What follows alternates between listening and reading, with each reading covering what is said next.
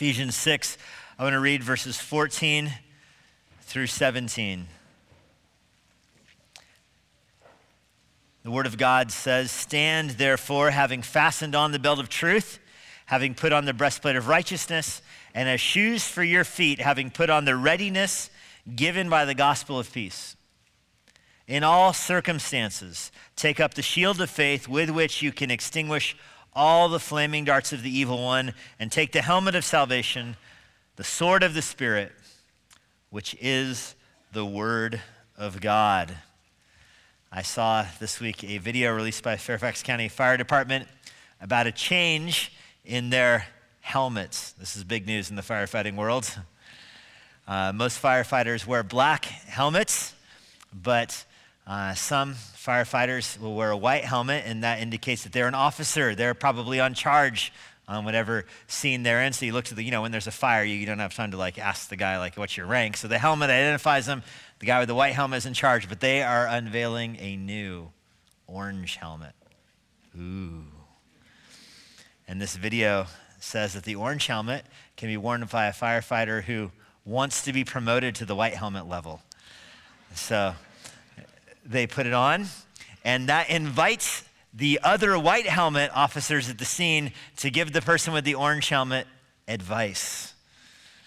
What could go wrong?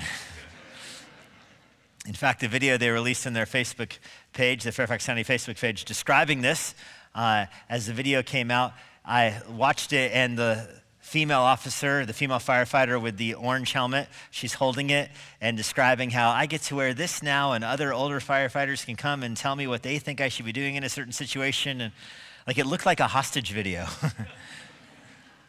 Anyway, it reminded me that the function of the helmet is twofold. One, to protect you, so something burning doesn't fall on your head. But on the other hand, it's also meant to identify you, so that in a crowd you stand out. And such was the case with the Roman soldiers' helmets. They were for protection, of course, but they had standards that were up on top of them. It looks like a brush on their head, a red plume sticking up that made them easily identifiable in a crowd. And so if a soldier had wandered out into a crowd, soldiers were often on patrol in crowds, for example, in the Roman Empire. And if the crowd turned against the Roman soldiers and they had to summon help, other soldiers could easily identify where the soldier in distress was. You would see the red plume standing up. You would be able to identify all the other Roman soldiers, even in a crowded plaza, and go to their aid. That was the function of the helmet. So here, Paul transitions in his description here of the spiritual armor towards the helmet. This is the second to last. We'll finish this morning with the two last pieces of armor here. And he tells you to put on the helmet of salvation, to put it on, to strap it on. The helmet, of course, protects your head. You understand the analogy here. You're at war. You're in the world, and the world is turned against you. There are flaming arrows of the enemy that are coming at you. The flaming arrows are temptation. It's luring you to sin. It's opposition and hostility from the world, the flesh, and the devil. The devil is behind all of that, of course, sending those arrows. The devil was the one who introduced sin into the world through the Garden of Eden. And so when your flesh tempts you to sin, the devil's behind that, because he's in the sense, the source of sin. When the world is against you, the devil is the prince of the power of this world. He's over the world systems of this world that are operating against you. And of course, sometimes the devil is directly attacking you through himself or through his demons. So all of that is aligned against you. This is your Christian life. You're minding your own business in the world, and temptation comes from an unexpected place. That's an arrow from the enemy. The whole world systems that are behind the things that tempt you, they're all in play. If you are putting too much faith in politics, to give an example, that you think that you attribute everything wrong to this world to politics, and only those people on the other political side would vote a certain way, then our problems would go away. I mean, that's rank idolatry. But you don't understand, there's a whole worldview that's behind the politicalization of everything in our culture. There's a worldview that's behind that you're kind of born into. You go on Facebook and you're tempted to slander people or speak wickedly about people. There's a whole world systems are behind that, behind the whole communication industry and social media and politics and all that bring you to the point where you are now fighting the battle in your own heart. You're tempted to slander and to say wicked things about people. That's a battle inside of you, in your own heart, that the devil is behind because he's behind the world systems that have brought you to that point. Or you're tempted to look at something inappropriate on your phone. You're tempted to sin in that way. That battle is very much personal. It's inside your own heart. The temptation is in your heart. That's where the war is at. Right there, the war is inside of you. But behind that war is the whole sexualization of our culture and of society, which the devil is certainly behind. The whole self-indulgence thing that feeds you, that you think you have a desire so you can act on it. The devil is behind that. Even materialism that led to you having the brand new iPhone that came out 45 seconds ago in your hands, enabling you to sin. That materialism, the devil is behind that. So you have massive worldview temptations that are going on, worldviews colliding that are drawing you into sin. That war is fought in your heart at that moment, but they are arrows from the devil. The devil is behind all of it. So that's the spiritual war. You're supposed to put on the belt of truth. You're supposed to fasten yourself, gird yourself with truth. Remember, the belt of truth is the idea of that you're fastening your garments around you so that you can move freely in society. In other words, all of your movement is based upon truth. You have the breastplate of righteousness, so you have holy living that backs up what you're doing. The holy living demonstrates that you're on the Lord's side. It is a protection against accusations. People can't accuse you of things because of your breastplate of righteousness. You have your shoes on. You're ready to stand against the devil. God didn't give you a spirit of timidity. He didn't make you a coward. He didn't make you run from the fight. He gave you shoes so that you stand against the devil. He gave you shoes so you can walk into the world to evangelize and to advance the gospel. The shoes are not made for running, they're made for standing and fighting. God gave you those shoes. On top of that, he gave you the shield, which is your faith. That behind everything you do is the recognition that you have faith in God. And that shield is your primary protection. The devil shoots arrows at you. The arrows, for the most part, don't hit you because of your faith. Your faith is impenetrable. So all the temptation, you're victorious over most of it because of your shield. And now we move behind the shield. And we're to the helmet. What's behind the shield? The helmet. The helmet is your defense against things that might make it around the shield. There might be a gap in the shield. Remember, the shield demonstrated the unity of the soldiers. The shield does the soldier no good if he's by himself. No good at all. It's not a cocoon. It's one thing. So a soldier who wanders off by himself gets hit from all sides. But you're in the line. You're with the church. You're with other believers. The shield protects you. Nevertheless, there could be a gap in the shields. There could be an arrow that gets through. Oftentimes in Roman battles, there's rocks. They have catapults, So you're fighting the arrows of the enemy and you think you're doing good. Your shield's blocking off everything and you're walking in the faith and you're walking in the spirit. You're feeling pretty good about yourself. And then wham! So the enemy launches a catapult of granite at you, which you did not see coming, knocks you upside the head. It feels like it's going to knock you out. In the Roman world, they would have these walls that are built up. Some cities even built outer walls. The walls didn't, the city wasn't on this side of this wall. The city's on this side of this wall. They built an outer wall to stop an advancing army. On top of the outer wall, they put rocks and all kinds of debris. So when the army comes, they defend the outer wall by launching rocks off of the outer wall. And so the Roman soldiers are out there trying to storm this hostile city, and the dudes have rocks raining down on their head. And they can get over the shields. If you're a soldier that's unlucky enough to get tagged upside the head by a rock, you need your helmet. Your helmet gives you confidence. That's the idea behind this. You're on patrol in the crowd, and you're walking in a crowd, and somebody in the crowd that you don't even see, it's a massive crowd, throws a rock at you. Your helmet is a significant layer of defense. It gives you confidence, much like you might say law enforcement today might have a bulletproof vest. That would be the equivalent of the helmet. It gives the guy confidence to make a traffic stop. It gives the guy confidence to approach a bad guy. That's how the helmet functioned in the Roman Empire. It gave the soldier confidence that he can go out and do his thing, and if somebody drills him with a rock, it won't kill him. That's the helmet. Now, I hope you see how this connects to your salvation. It's called the helmet of salvation. So some temptations get through the shield. The battle comes home. Even you give in to sin at a point. You fall into sin. You recognize it's not going to kill you. It's not going to take you out of the battle because you are saved. You have the helmet of salvation. You're not going to get a mortal wound in this fight. All right? The devil might hit you upside the head. The devil might even knock you out. But the devil can't kill you because of your salvation. Acts 17, verse 31 says that God gives us full assurance of salvation by raising Jesus Christ from the dead. So your salvation is as secure as the resurrection. That's what Paul means in Acts 17. You have confidence the devil's not going to kill you. Now, you might die physically, of course. There's martyrs all over the world. You might cave into sin because people sin all the time. So those are realities of the world. You're going to sin, and you might even be martyred. People will oppose you. You'll make mistakes. You might even be put physically to death, but you have your helmet of salvation. In that sense, nothing really bad is going to happen to you. All the enemy can do is kill you physically. He can't harm you spiritually because of your helmet. So that should give you confidence to live and to move and to operate in society. Otherwise, you would be frozen. You would be frozen. Listen, you understand that Ephesians begins with God predestining you. God knew you before you were born. He wrote your name in his book of life from the foundation of the world. So he identified you. Before your parents were made, before Adam and Eve were made, if you're a Christian, God knew you, God named you, God designed you, and he chose you for salvation.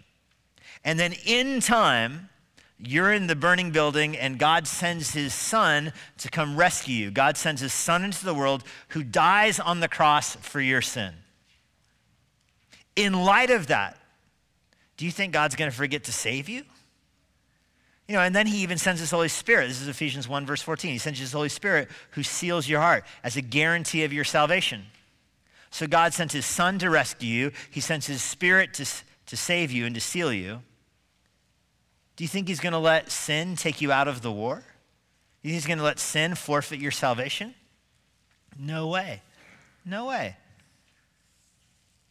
Imagine a building is on fire, and imagine a guy who runs into the building to rescue a dog. There's a dog stuck in the building. The people have all got out, and this is a true story. Somebody told me this between first and second service, that there was a building that was on fire, and there was an elderly woman who was there, and she got out, and she's begging this guy, saying, you know, my dog isn't there. He's in a crate. And so the guy, no fire department there, the guy runs into the burning house, busts open the door, breaks through the door, and gets into the house, and walks in, and do you think he's going to forget why he went into the house?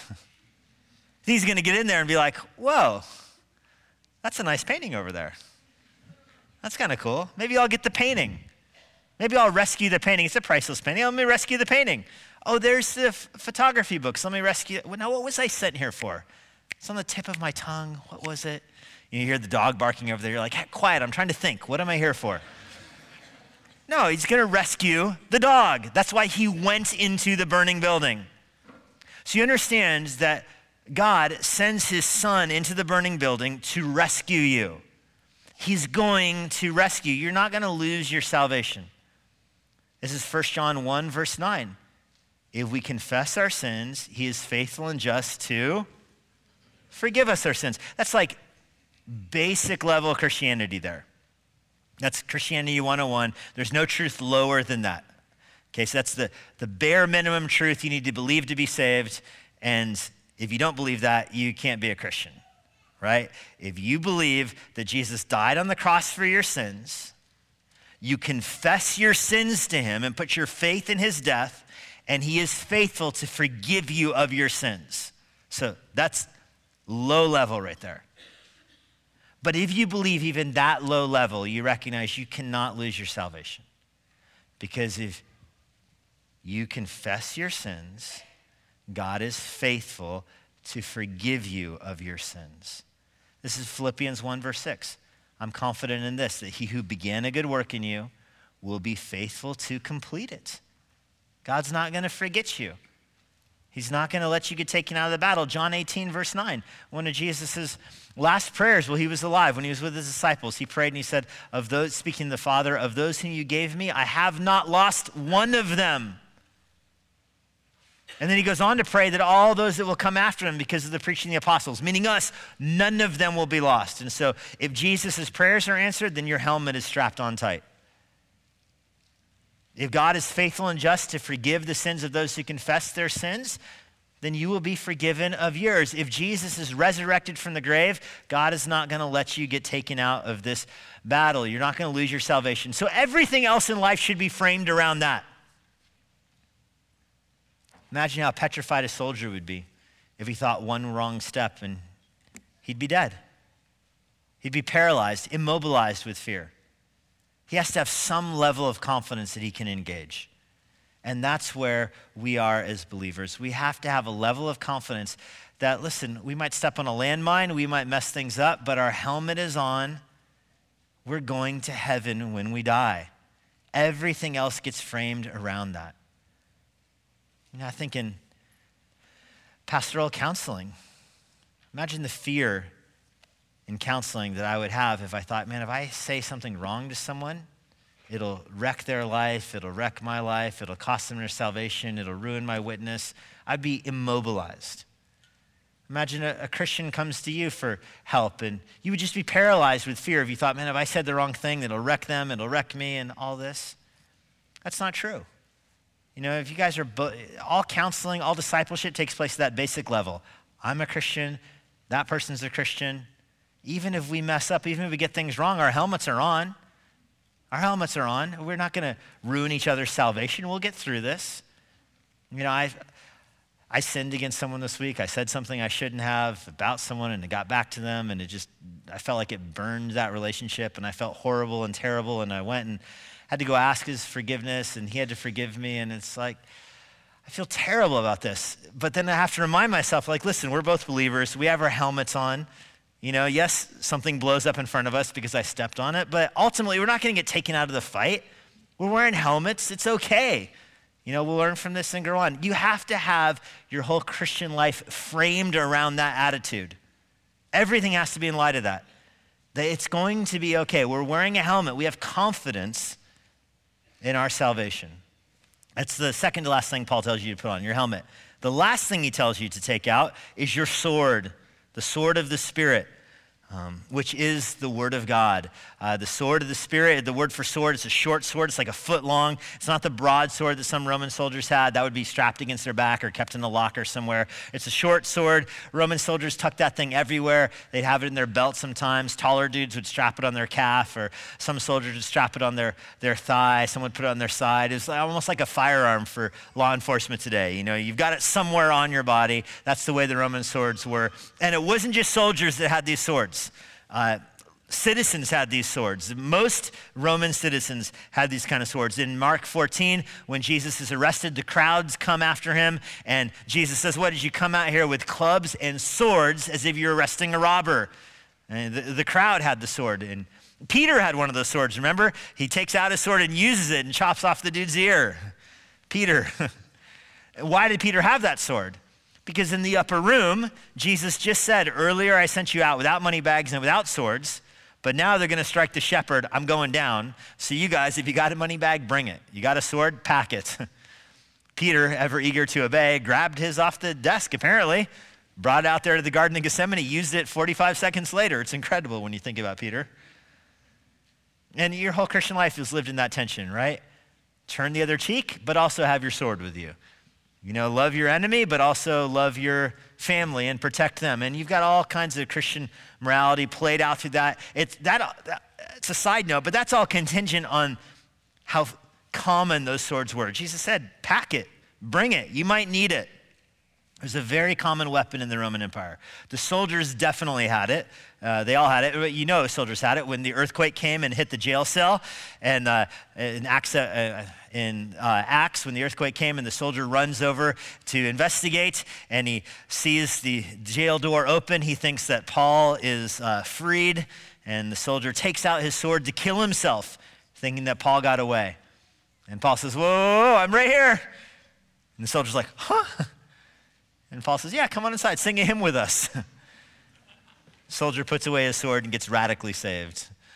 The swords are everywhere. Here Paul says it's the sword of the Spirit. You think, what's the sword of the Spirit? Well, the sword of the Spirit, I love it when the Bible does this. It said the sword of the Spirit, verse 17, which is the word of God. Spent $200 on commentaries to look up what the sword of the Spirit is, and the commentaries agree that it's the word of God. So I want my money back. The sword of the Spirit, which is the word of God. I want you to think about how incredible that is. The sword is the only offensive weapon in the armor. I mean, you're not going to hit somebody with your belt. I mean, you might be able to kick at somebody, but it's not like choice one as the weapon. I'm going to throw my shoe at them. You're going to hit somebody with your breastplate. You're not going to throw your helmet at somebody. The only offensive weapon here, the only weapon designed to do harm to someone in this whole battle here is the sword. And so it's last on the list. Paul goes through everything else, the belt, the breastplate, the helmet, the shield. And now he's up to this. You got all that on? You're ready to rumble? Got your shoes tied? Then take out the sword and use it. Don't be paralyzed with fear. The arrows are coming at you. Don't run and hide in a foxhole. Use what God gave you and go to war. Actually use the word of God. Use the word of God. Other armies might have catapults. Others might have battering rams or siege works, but not you. You just need one weapon. You need the word of God. To be an effective Christian, this is what you need, and that's all you need. You don't need to get a sociology degree. I have a sociology degree, so I can tell you it's entirely unnecessary. To be an effective evangelist, you don't have to be a student of the culture. You don't have to understand, cultural movies or icons or any of that in order to be an effective evangelist. The only thing you need to advance the gospel in the world is the word of God. Not the word of God and cultural knowledge, not the word of God and movie references, not the word of God and common hobbies, not the word of God and a nice suit. You don't need any of that. You need the word of God and nothing else to be an effective evangelist. And so this is why Paul ends with take out the sword. It's the only weapon you have, and use it. Now the sword is the word of God. I want you to appreciate how incredible that is that we have the word of God. You have to think, what does it mean, the word of God? So you have God the Father, all the divine attributes, all the divine excellencies, all the divine majesty, everything about God is resident in the Father. And it comes from the Father to the Son. And so anything the Father says, he says in its entirety, he says in its completeness. When the Father says anything, it's from himself. It is all of him, and it is all resident in the Son. This is why the Son is called the Word of God. He is the exact representation of the Father. Everything that is in the Father is the Son. That is the Word. The Son is the Word of God. He is all of the Father is in the Son. The Son is the exact Word of the Father. The Father and the Son relate to one another spiritually, and everything that is in the Father is in the Son. Everything that's in the Son, he has is overflowing back to the Father. That's the Holy Spirit. The love and the communication and the fellowship between the Father and the Son is the Spirit. So all of God is between the Father and the Son and the Spirit. Everything the Father would say is in the Son. The Word of God is the Son.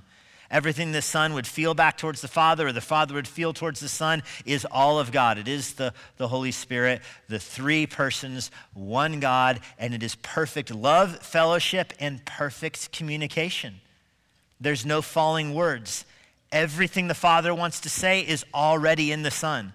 Everything the Son would want to say is already in the Holy Spirit. There is no external thing needed. Everything God wants to say is resident perfectly in the Son. And yet God still chooses to create the world and speak into the world. And how does God create the world? He creates the world with his voice. He speaks it into existence. And so the beauty of God and the love of God and the energy of God comes into the world through creation. That's why you can say, it sounds corny, but you can say, I see the beauty of God in a sunset or in a baby deer or whatever, in a waterfall. Great. You can, because all of creation is the overflow of the beauty of God. It's marred by sin, of course. It's not, a perfect representation, but it's still beautiful. You still see something of the creativity and the beauty of God. Of course you do. But that's not the revelation of God's word. This is the beauty of the incarnation, that Jesus comes to earth. He's the Word of God in human flesh. So that very Word of God, everything from the Father that is spoken, all of the Father's identity, attributes, excellencies, all of that, which is resident in the Son, if God were to come to earth himself, that is the Son of God, taking on human nature. So this is why John 1 begins with, in the beginning was the Word. The Word was with God, and the Word was God, and Jesus is the Word of God, born, the Word made its dwelling among us. So you want to know what God is like. What would God say? What would God do? What's the Word of God? You look to Jesus, who lived his life on earth. He is the Word of God, robed in human flesh. However, Jesus is not on earth anymore. He has ascended into heaven. So how do you have access to the Word of God now? Well, that's the written Word of God. The written Word of God is also the Word of God, particularized for a circumstance. So the wisdom of God is the Word of God about wisdom. You have in the Bible, Proverbs, Song of Solomon, Ecclesiastes, Job. This is the Word of God, particularized about wisdom. What about the kings of history as God directed history towards Jesus Christ? You have that in the narratives of the Old Testament. Joshua all the way through 2 Chronicles is the Word of God about this world. The law that God wants the Israelites to live by, that's given in the Word of God. From God's heart to this world, it is the Word of God. The prophets, I think of Jeremiah chapter 1. God tells Jeremiah, I'm making you a prophet. I'm appointing you as prophet to the nations. So is Jeremiah 1 verse 9. So I'm putting my words in your mouth. That's why prophets all the time said, thus saith the Lord. You recognize when a prophet says, thus saith the Lord, they're saying the word from heaven is breaking into this world through my words, which are the very words of God. This is what the Bible is. It is the words of God. And the Bible comes to us through the ministry, through the indwelling of the Holy Spirit. This is 1 Peter 1 verse 21, or 2 Peter 1 verse 21. No prophecy was ever produced by the will of man, but men spoke from God as they were carried along by the Holy Spirit. This is the doctrine of inspiration, that the Word of God comes to us through the Holy Spirit. So I want you to see the parallels between the Bible and Jesus Christ. Jesus is the Word of God in human flesh. The Bible is the Word of God in written form. Jesus is the Word from the Father through the Son. The Bible is the Word from the Father and the Son through the Holy Spirit. The Bible comes to us as the Holy Spirit carries along its author. It's not in a trance, not like Islam where, Muhammad was in a trance and comes out with the Quran. No, the Bible carries along the authors to their full awareness and their knowledge and their life experiences. The Bible empowers the authors to write, but it is every word from God. And so ask yourself, can the Bible have any errors in it? Well, can God have any errors in it? Are there any errors inside the Trinity? Does the Father misspeak to the Son or misspeak to the Spirit? Does he say something that's not true, that's not really in him? Of course not. Or you can ask the question this way. Did Jesus ever sin? Could Jesus have sinned? Of course Jesus couldn't have sinned because he is the Word of God, and the Word of God can't contain error, and so Jesus could not sin because he's incompatible with error. Can the Bible contain error? No, because the Holy Spirit can't sin. Put it in those terms. The Holy Spirit can't get something wrong. Jesus couldn't get something wrong. The Holy Spirit can't get something wrong. Jesus led a sinless life, and the Bible has no errors in it because they are both the very Word of God. They're both from the Father to us. It's the Trinity whose words are coming to life on pages in front of us. That's the point of Scripture. That's the sword of the Spirit. That's what you're supposed to take. That's what you're supposed to use. And when you understand that the Word of God is the mystery of the Trinity given to you, and you look at it and you go, this is incredible. This is sweeter than honey. That's what David said. This whole thing is sweeter than honey, which means honey, in David's mind, the sweetest thing imaginable. David didn't have Mike and Ike candy. So what's the sweetest thing in the whole world for David? Honey. And the Word of God's sweeter than that. It's sweeter than anything in creation. This week I read Psalm 119, and I made a note of every time the phrase the Word of God is used in Psalm 119. It's the longest chapter in the Bible.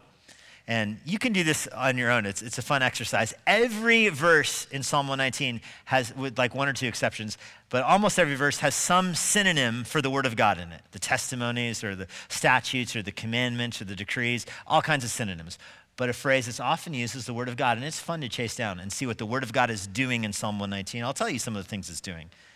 Psalm 119, verse 25, if you're spiritually dead, the word gives you life. Or verse 28, if you're sorrowing, the word of God gives you comfort. If you're afflicted, verse 67, the word gives you direction. You don't know what to do, you're afflicted with temptations, the word gives you direction. If you're lonely, verse 81, the word comforts you. If you're tempted to sin, verse 101 says, the word gives you restraint. I love that. Your feet are tempted to wander, the word of God pulls them right back onto the path. If you're lost, verse 105 says the word is a lamp to your feet, shows you where to go. If you're ignorant, verse 169, the word gives you knowledge. And when you take all of that together, I mean, just think of all that together. Are you lost? Are you hungry? Are you afflicted? Are you lonely? Are you tempted? Are you confused? Are you ignorant? The word of God is the answer for all those things. In the New Testament, you take all that together in 2 Timothy 3:16. All scripture is breathed out by God. It's profitable for teaching, reproof, correcting, training. So all these things, you can do them all with the word of God, so that, this is the best part, the man of God may be confident, and here's the phrase, equipped for every good work. I love that phrase, equipped, right there. It means you got all you need. There's nothing else you need to check out to do your job. God gives you all you need through the word of God. You have it all through God's word. That's why Jesus compares the word of God to a sword. That's why Paul calls it a sword here in verse 17. Take out the sword of the Spirit and use it. You see people caught in sin, the word of God is what frees them. And it's both offensive and defensive, of course. You know, the arrows come at you and it gets by the shield. You can deflect the arrows with the word of God. You can parry those attacks away. But it's not merely defensive. It's also offensive. It's what you use in evangelism. It's what you use to rescue people. It's what the armor kind of climaxes here. You put on the belt not to stand around and look pretty. You put on the shoes not just to stand at the door and guard it, although you need the shoes to do that. You put on all of this so that you can bring the gospel into the dark world. That's how you go to war against the devil, is you rescue captives. You take your own thoughts captive, you free other people from the chains of sin as you bring them the good news. And you do that through using the word of God. And you think, but I don't know enough about the Bible to be effective that way. What if I say something wrong? It's all right. You're not going to break anything in here. You got your helmet on. You know, you're going to be okay. Don't be afraid to use your sword. All this is building up to that. And if you understand this, think about how that changes your approach to life. You know, for you to use the sword, first of all, you got to actually believe it. Okay, so the arrows are coming at you. You can't take the actual Bible and hold it up like a shield. Remember, all this is spiritual. The whole thing is spiritual. The belt isn't an actual belt. It's just girding your life with truth. The Bible acts as a shield, not in some mysterious way, but your faith is what is the shield. The Bible, you don't throw it at somebody to save them. You have to read it, study it, believe it, and apply it. That's how you use it as a sword. So let me give you an example. You're going through a trial. Instead of asking yourself, how does this trial make me feel? Ask yourself, what does the Bible say about this trial? Or you hear of news in the world. Instead of asking yourself, what do I think about that? Ask, what does the Bible say I should think about that? Approach things that way. And if you start to think like that, if you train your mind to use the Bible as a sword that way, you're going to find that your sorrow is going to give way to comfort. That's how you deal with sorrow in your life. You turn to the Word of God and say, what does the Bible say about the situation that's giving me sorrow? It will replace your sorrow with comfort. Your anger will become hope. You'll go from being angry about everything to having hope in the resurrection. There will be a change. Your doubt will become confidence, because instead of saying, I don't know why this is happening, and I feel this way about these people who did that to me, that just produces a doubt-filled life. Instead of saying that, you become confident because you're turning to the Word. Instead of being riddled by anxiety and worried about things you can't control, you take that off and you put on confidence and faith in the future. That's what it means to use the sword of the Spirit, which is the Word of God. You know, the best example of this, I think, in the Bible being used is Jesus in the wilderness in Matthew chapter 4. And you don't need to turn there. You can read it on your own sometime. But you remember, Jesus was tempted in the wilderness. He went into the wilderness to fast before he started his ministry. He was baptized. The Father identified him as the Son. The Spirit identified him as the Son. The Father identified him as the Son with the Word, of course. The Spirit testified to him spiritually, and it was obvious to everybody, this is the very Son of God. And he goes from there, not back to Jerusalem, not back to Galilee. He goes from there to the wilderness, where he prays and fasts and is tempted by the devil. He is outfitted for the fight. He has the belt of truth on. He knows the truth. He has his breastplate on. He has never sinned in his life. He has his shoes on. He's not going to run and hide from the devil. He's going to stand against him. He's got his shield up, but he uses the sword.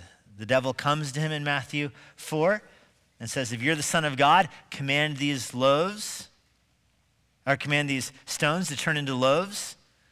And Jesus doesn't just say no. He doesn't just say, no, I have self-control. Jesus says, it is written, and quotes Deuteronomy 8, verse 3, man shall not live by bread alone, but by every word that comes from the mouth of God. Do you see that Jesus parries away the devil's attack with the word of God? And the devil comes at him again in Matthew chapter 4. The devil comes at him again, and this time says, hey, why don't you go up to the top of the temple and throw yourself down?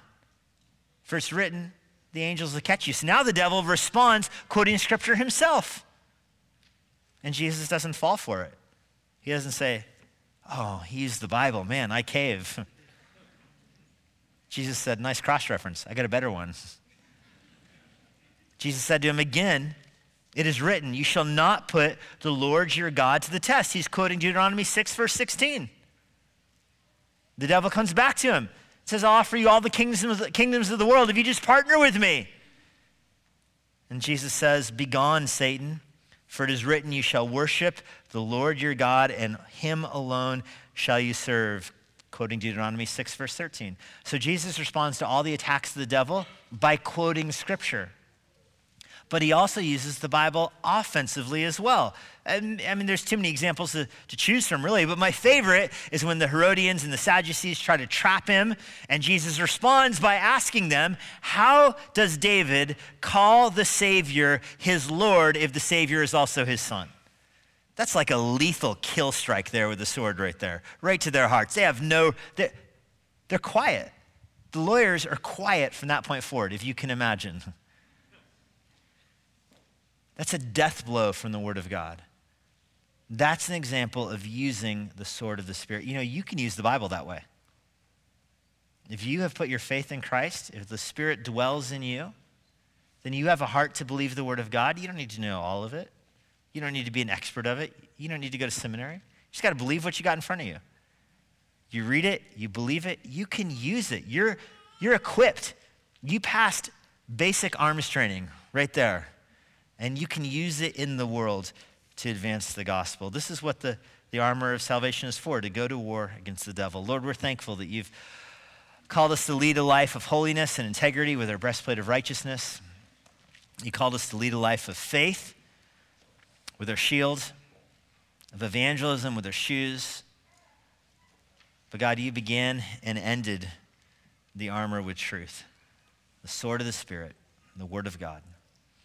And so that's where we are, Lord. We know we can't move in this world without the belt of truth, and we know we are powerless against the enemy without our sword. So I pray for this congregation. I pray that we would be a congregation marked by truth and an eagerness to take the sword and use it. We're grateful for you as our Heavenly Father, all the Word of God resonant in your heart. We're grateful for you, the eternal Son, the very Word of God. We're grateful for you, the Holy Spirit, who brings the Word of God to life with love and energy and light to our eyes, who dwells in our hearts to help us behold wonderful things from your law. Together, Father, Son, and Spirit, the Word comes from the Father through the Son by the Spirit, and we receive it with joy in our heart. We're thankful for the word of God, and we pray that you would give us the courage to use it even this week. We ask this in the name of Christ. Amen. Let me invite you all to stand. And Sean, come forward. There you are, brother. Sean will come forward and send us away with the benediction.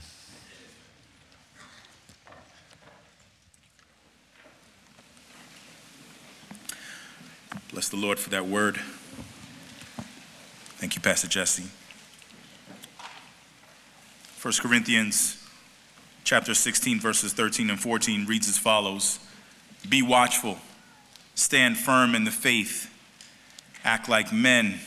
Other translation says, be courageous, be strong. But listen, let all that you do be done in love. Loved ones, as we go out into this world, love God, love your neighbor, and love them enough to proclaim the gospel to them. Amen? Amen. Go in peace.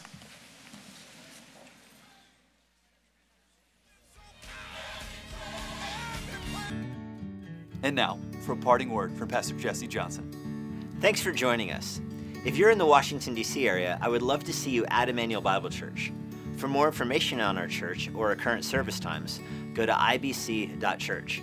For more information about the Master's Seminary and their Washington, D.C. location, go to tms.edu. I hope this resource has been a blessing to you, and it helps you seek the Lord daily, serve others around you, and share the gospel with boldness.